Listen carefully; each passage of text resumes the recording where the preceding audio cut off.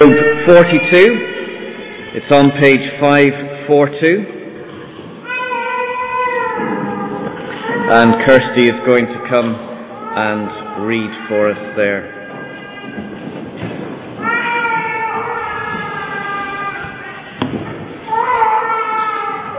Okay, Job chapter 42, starting at verse 7. After the Lord had said these things to Job, he said to Eliphaz the Temanite, I am angry with you and your two friends because you have not spoken of me what is right, as my servant Job has.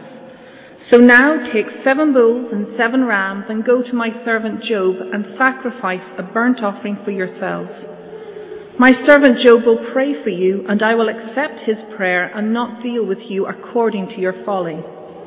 You have not spoken of me what is right, as my servant Job has. So Eliphaz the Temanite, Bildad the Shuhite, and Zophar the Naamathite did what the Lord told them, and the Lord accepted Job's prayer. After Job had prayed for his friend, the Lord made him prosperous again and gave him twice as much as he had before. All his brothers and sisters and everyone who had known him before came and ate with him in his house. They comforted and consoled him over all the trouble the Lord had brought upon him, and each one gave him a piece of silver and a gold ring. The Lord blessed the latter part of Job's life more than the first. He had 14,000 sheep, 6,000 camels, 1,000 yoke of oxen, and 1,000 donkeys. And he also had 7 sons and 3 daughters. The first daughter he named Jemimah, the second Keziah, and the third Keren Hapuk. Nowhere in all the land were there found women as beautiful as Job's daughters, and their father granted them an inheritance along with their brothers. After this, Job lived 140 years. He saw his children and their children to the 4th generation, and so he died old and full of years.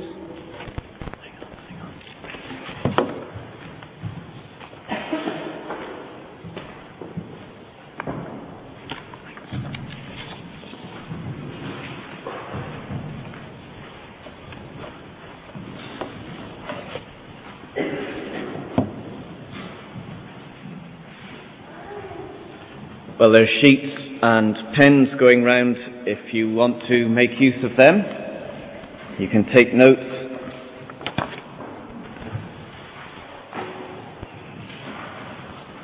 So we get to the end of Job.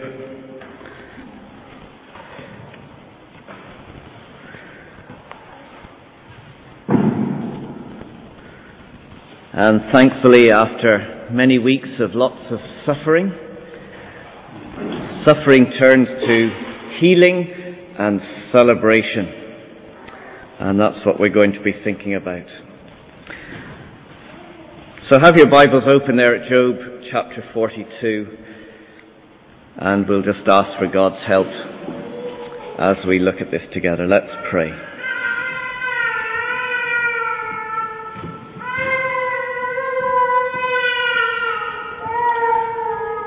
Our Father God, we thank you for this great book of the life story of a man who suffered much.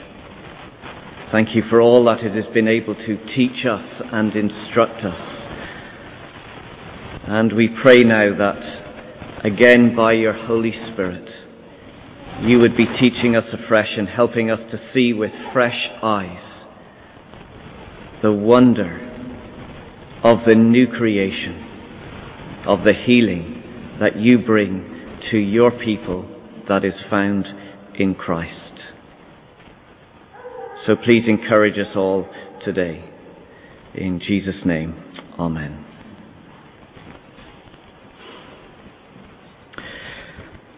Well, Snow White, Hansel and Gretel, Sleeping Beauty, do you remember them? Some of the great fairy tales that I'm sure you've all heard. But do you remember how they all finish? And they all lived happily ever after.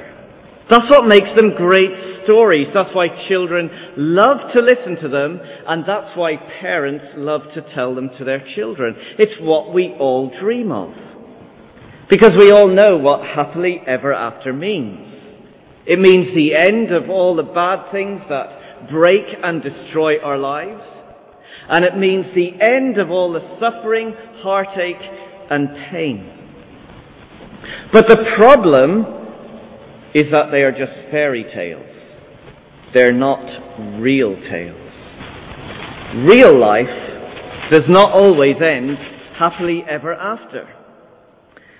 During these weeks of going through Job, the book that I've mentioned to you before, A Place of Healing by Jonny.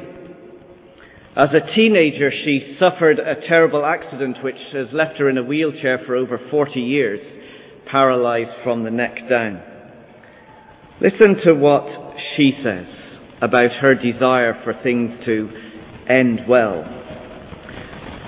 Through all the years of my paralysis, I have longed, yearned, ached, wept, and prayed for God's healing in my broken body. After 40 plus years in a wheelchair, however, I have settled into the realization that in His love, sovereignty, far-reaching, perfect, but often incomprehensible plan, He has chosen to gently but firmly say, "No, child, not now, not yet." In fact, rather than discovering healing in her life, there seems to be more suffering in her life. Throughout the book, she tells how she's now dealing with excruciating pain, and in the epilogue of the book, she tells how she's just got news of breast cancer. It seems that real life is not a fairy tale. Real life does not always end with, "and they all lived happily ever after." But there is a story. It's not a fairy tale. It's a true story where everything does end happily ever after. Again, listen to Jonny on this as she thinks about happily ever after. Children seem to know. They realize that the world is full of wolves, trolls, and big bad bears. They're aware that things aren't quite right, that something wrong with the world, and we long for that time when we will live happily ever after. When the prince will finally kiss us and we will wake up from this strange dream and enter true happiness and joy forever and ever. That's why faith in Jesus Christ is so satisfying, so fulfilling, for only in Christ is every longing fulfilled, every hope realized, every yearning for peace and well-being finally answered.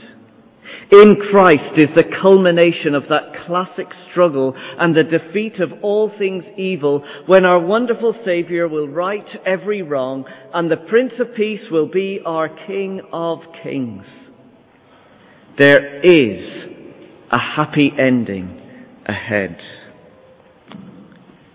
The true story of Job that we're looking at tells us what that happy ending is. In fact, the ending of Job in some ways is also our story. It's our story because it's the gospel story. Because what happens to Job is a picture, it gives us a glimpse of the ultimate healing that is yet to come, where God's children will live happily ever after. And in the epilogue of Job, these last few verses, we are given three pictures, or I've put together three pictures that guarantees our ultimate healing. The first picture is this, that this is about the suffering of Job and the sacrifice of Jesus. Job, as we've seen through the book, has suffered terribly. And to add to his personal grief and pain, he had three so-called friends who came along, and for 21 chapters, they add insult to injury. This was their so-called comfort or wisdom to Job. This is, in a nutshell, what they were saying to him. They were saying, God punishes sin, Job, you're suffering. Therefore, Job, you need to repent so that you can be healed. But the reality is, as we've been seeing, that Job is actually innocent. He has done nothing wrong. Look at what God has to say about this in verse 7, 42. Chapter 42, verse 7. After the Lord had said these things to Job, he said to Eliphaz the Temanite, I am angry with you. My judgment is upon you and your two friends because you have not spoken of me what is right, as my servant Job has. You see, it's not Job who's been in the wrong. It's the three friends who have been in the wrong. They are the ones who actually deserve to suffer. They're the ones who are guilty. They're the ones that have spoken wrong against God. Now you place yourself into Job's shoes.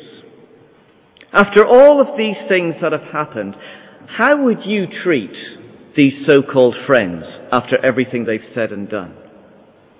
Go on, secretly, what would you like to do to them? Pull their fingernails off one by one or something? Well, how Job responds to his friends is actually a picture of how Jesus responds to us. Look at the middle of verse 8. Look at how he responds to them. Middle of verse 8. My servant Job will pray for you, and I will accept his prayer and not deal with you according to your folly, to your sin. You have not spoken of me what is right, as my servant Job has. So Eliphaz the Temanite, Bildad the Shuhite, Zophar the Naamathite did what the Lord told them, and the Lord accepted Job's prayer. You see, how Job responds to his friends in this instance is a picture, I think, of how Jesus responds to us. Job has been the innocent one. Yet he is the one who prays for his friends. He acts on this occasion almost as a mediator between God and the friends, so that they can be forgiven. Look what it says in the middle of verse 8. So that God will not deal with them according to their folly. They deserve to suffer. They deserve God's anger, as it says in verse 7. But in turn, they are shown mercy and grace. Now, whenever we suffer, one of the first complaints we make is, God, that's not fair, or it shouldn't happen to me. As if somehow we have a right in this world not to suffer. As if something about our lives says that we should never have trouble or hardship. But the big surprise, as we've seen through the book, is not that we suffer, but why is God so gracious and merciful with us when we have rejected and rebelled against God so much? The question is not why do we suffer, but why do we not actually suffer more when we see the lives that we live? Like Job's three friends, we deserve so much more, but yet God responds with grace and mercy to his people. He doesn't treat us as we deserve. And this is the beauty of the gospel story. These are the things we long to read about and are true when we look at God's word. Job's friends had to make a sacrifice. We see that in verse 8. The seriousness of their sin is seen by the cost involved. Verse 8, so they are to take 7 bulls and 7 rams. Go to my servant Job and make a sacrifice, a burnt offering for yourselves. Now, an offering like this was loaded with symbolism. The friends would take this animal, one of the animals, and they would place their hands on the animal as an act of identification. And then symbolically, not literally, it's like my sin being transferred to this animal. So that what happens to this animal should actually happen to me. So when this animal dies, when that throat is slit and the blood pours, they are saying this death is in place of my death. I am the one deserving to die. That's what's going on with this sacrifice. But of course, all of this was to point forward to the real hero of the story, who came to be our sacrifice, the complete sacrifice. Jesus was the one who, beyond Job, was truly innocent and suffered. He never did anything wrong. But yet he entered into this suffering world. He came into this world to take my sin. He came to take your sin. He came to suffer the punishment that you and I deserve to suffer. And by faith, which is this act of identification again with the Lord Jesus, our sins are transferred from us to Jesus. And if we could picture Christ on the cross, it's like we take the hammer and the nails and we crucify Jesus. With every blow of the hammer as the nails go into the hands and the feet, we are saying, this death is in place of my death. I deserve to die.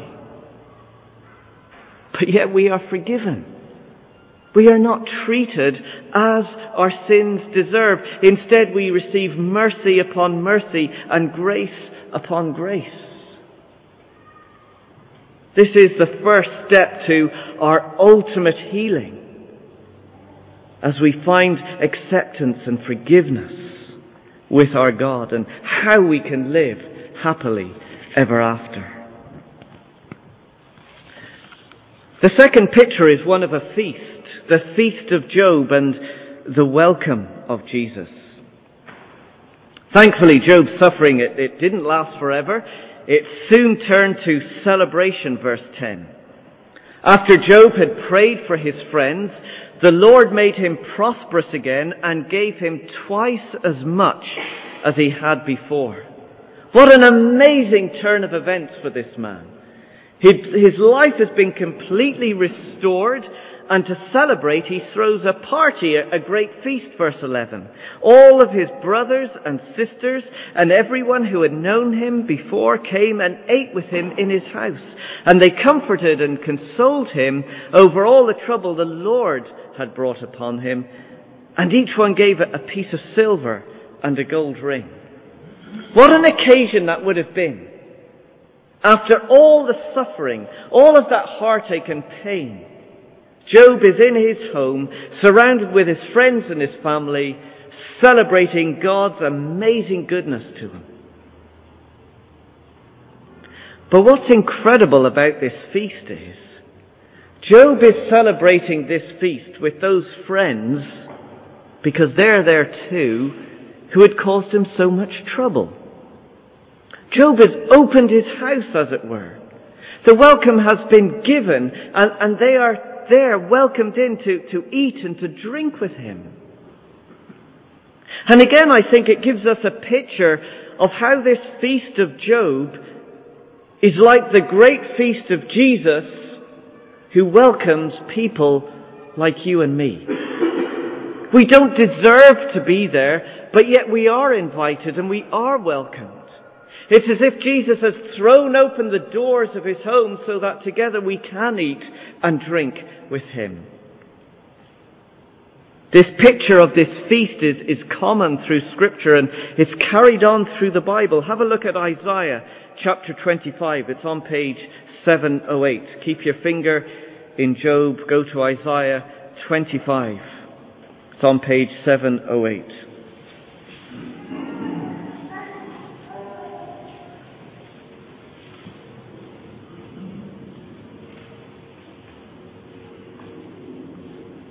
Isaiah 25, starting at verse 6. On this mountain the Lord Almighty will prepare a feast of rich food for all peoples, a banquet of aged wine, the very best, the best of meats and the finest of wines, On this mountain he will destroy the shroud that enfolds all people, the sheet that covers all nations. He will swallow up death forever. The sovereign Lord will wipe away the tears from all their faces. He will remove the disgrace of his people from all the earth. The Lord has spoken. What a feast that is going to be. And this feast in Isaiah is the same feast that Jesus promises to all who will come to him. Go to Luke chapter 15. It's on page 1049. The story is familiar. The prodigal son, the one who had left, who had gone away. And it gives us that picture of the son returning and the celebration and the feast that takes place. We'll pick it up in verse 20. Luke 15, verse 20. So the son got up and went to his father. But while he was still a long way off, his father saw him and was filled with compassion for him. He ran to his son. He threw his arms around him and kissed him. The son said to him, Father, I have sinned against heaven and against you. I am no longer worthy to be called your son. But the father said to his servants, Quick, bring the best robe, put it on him, put a ring on his finger and sandals on his feet. Bring the fattened calf and kill it. Let's have a feast and celebrate. For this son of mine was dead and is alive again. He was lost and is found. So they began to celebrate. That's what the good news is. That's what the gospel story is all about. People like you and me who do not deserve to be there get welcomed in to join in the feast. And as it was in Job, to share in that feast was a sign of acceptance and belonging. To join in that celebration is that seal of approval that you're forgiven, that you're treasured. And of course this feast of Job with his friends is a glimpse of that ultimate and final feast, the feast of heaven with God's people. A feast where, like Job, look at verse 11 of Job, a feast like Job where we are comforted and consoled, not by friends and family, but by God our Father, who wipes away every tear. This is the feast that we have been welcomed to. So this is the second step to our ultimate healing and how we can live happily ever after. The third picture is one of the blessing of Job and the promise of Jesus. Job's suffering does come to an end, and he experiences a complete renewal and restoration. Look at verse 12. The Lord blessed the latter part of Job's life more than the first. He had 14,000 sheep, 6,000 camels, 1,000 yoke of oxen, and 1,000 donkeys, double everything that he had before. And he also had 7 sons and 3 daughters. Verse 16, after this Job lived 140 years. He saw his children and the grandchildren to the 4th generation. And so he died old and full of years. How different this is to chapter 1, isn't it? Where he experienced the loss of his family, the loss of all his wealth, the ruin of his health. This is a complete and utter reversal of what has happened. In fact, his life that he has now can't be compared to his pre-suffering days. It's an amazing transformation. Now, we've got to be very careful as we read this, not to read in what we call a prosperity theology into this. And by that I mean the kind of teaching that says, God rewards you and God is going to bless you if you do good things.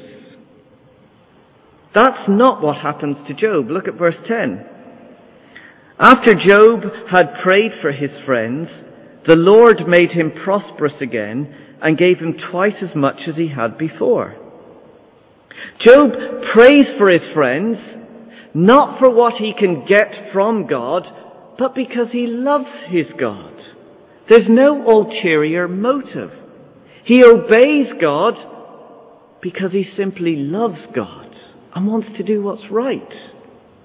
God never promised to Job, look, I know your friends have been pretty bad to you, but if you pray for them, if you could just bring yourself to pray for them, I'm going to make you prosperous. No, he never says that. There's no such promises. Job does what is right, and God in his grace gives him more than he could ever imagine. This is not a reward for something good he's done. This is just simply the extravagance of God's grace. Just as Job's suffering is not a sign of a disobedient life, so Job's healing is not a sign of an obedient life. God responds in grace simply because of who God is, not because of what we are or who we are. But once again, what we see happen to Job here and the blessing that comes to his life is a picture of what Jesus has promised to his people. God, in his grace, has blessed us beyond our wildest dreams. Let's just take a look at what the risen Jesus has promised to his children. Let's go to Revelation, chapter 21 at the very end.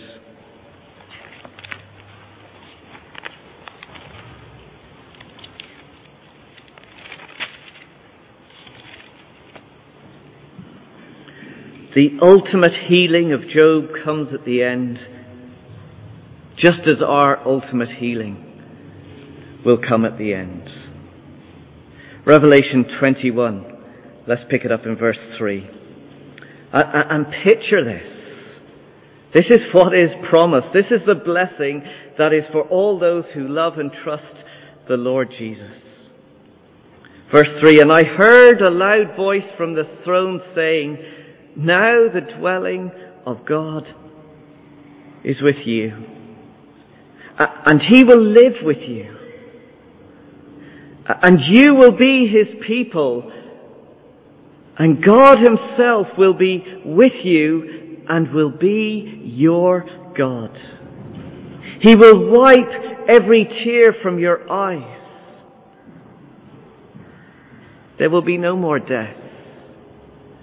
There will be no more mourning or crying or pain. No more Job stories to be told.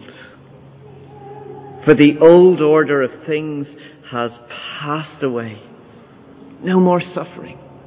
No more heartache. And he who is seated on the throne said, I am making everything new.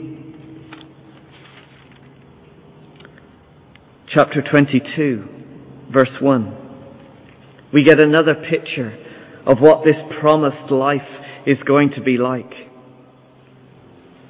22 verse 1, then the angel showed me the river of the water of life as clear as crystal, flowing down from the throne of God and of the Lamb, that's Jesus, down the middle of the great street of the city. On each side of the river stood this tree of life, bearing 12 crops of fruit, yielding its fruit every month, a sign of prosperity and goodness and blessing and abundance. But here it is. And the leaves of the tree are for the healing of the nations. All suffering gone. All that heartache and all that pain. All the battles with sin. All the trouble that we live with in the world. The leaves of the tree are for the healing. All gone. A distant memory, not even a memory. All gone. The blessing that Job experienced at the end of his life is going to be our experience. This is what is promised to God's children. This is what is guaranteed. This is the third step to our ultimate healing and how we can live happily ever after. The truth is, we all love fairy tales because it's what we all dream of.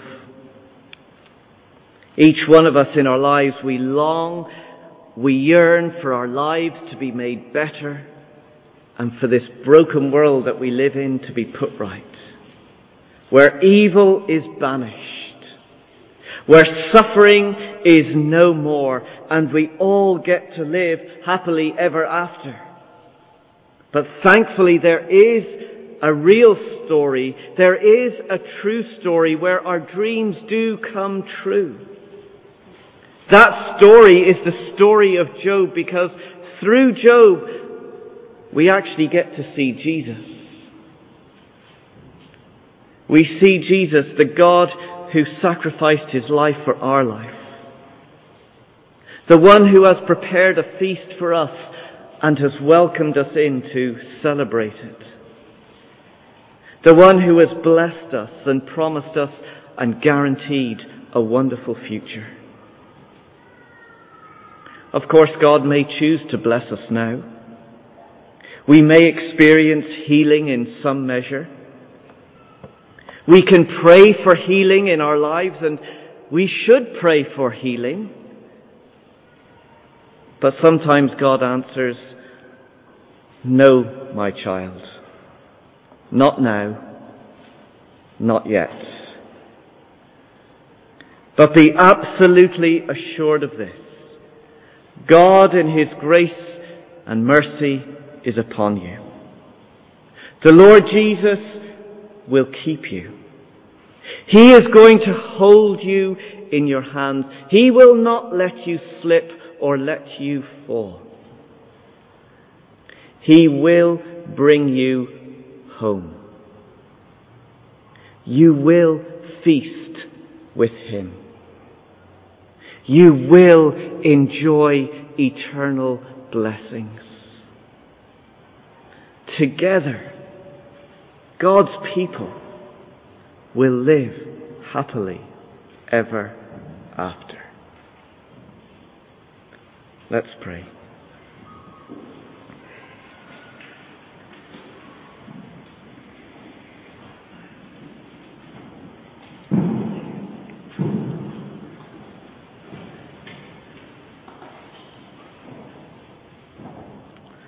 Father, we want to give our thanks to you for taking us through the story of Job,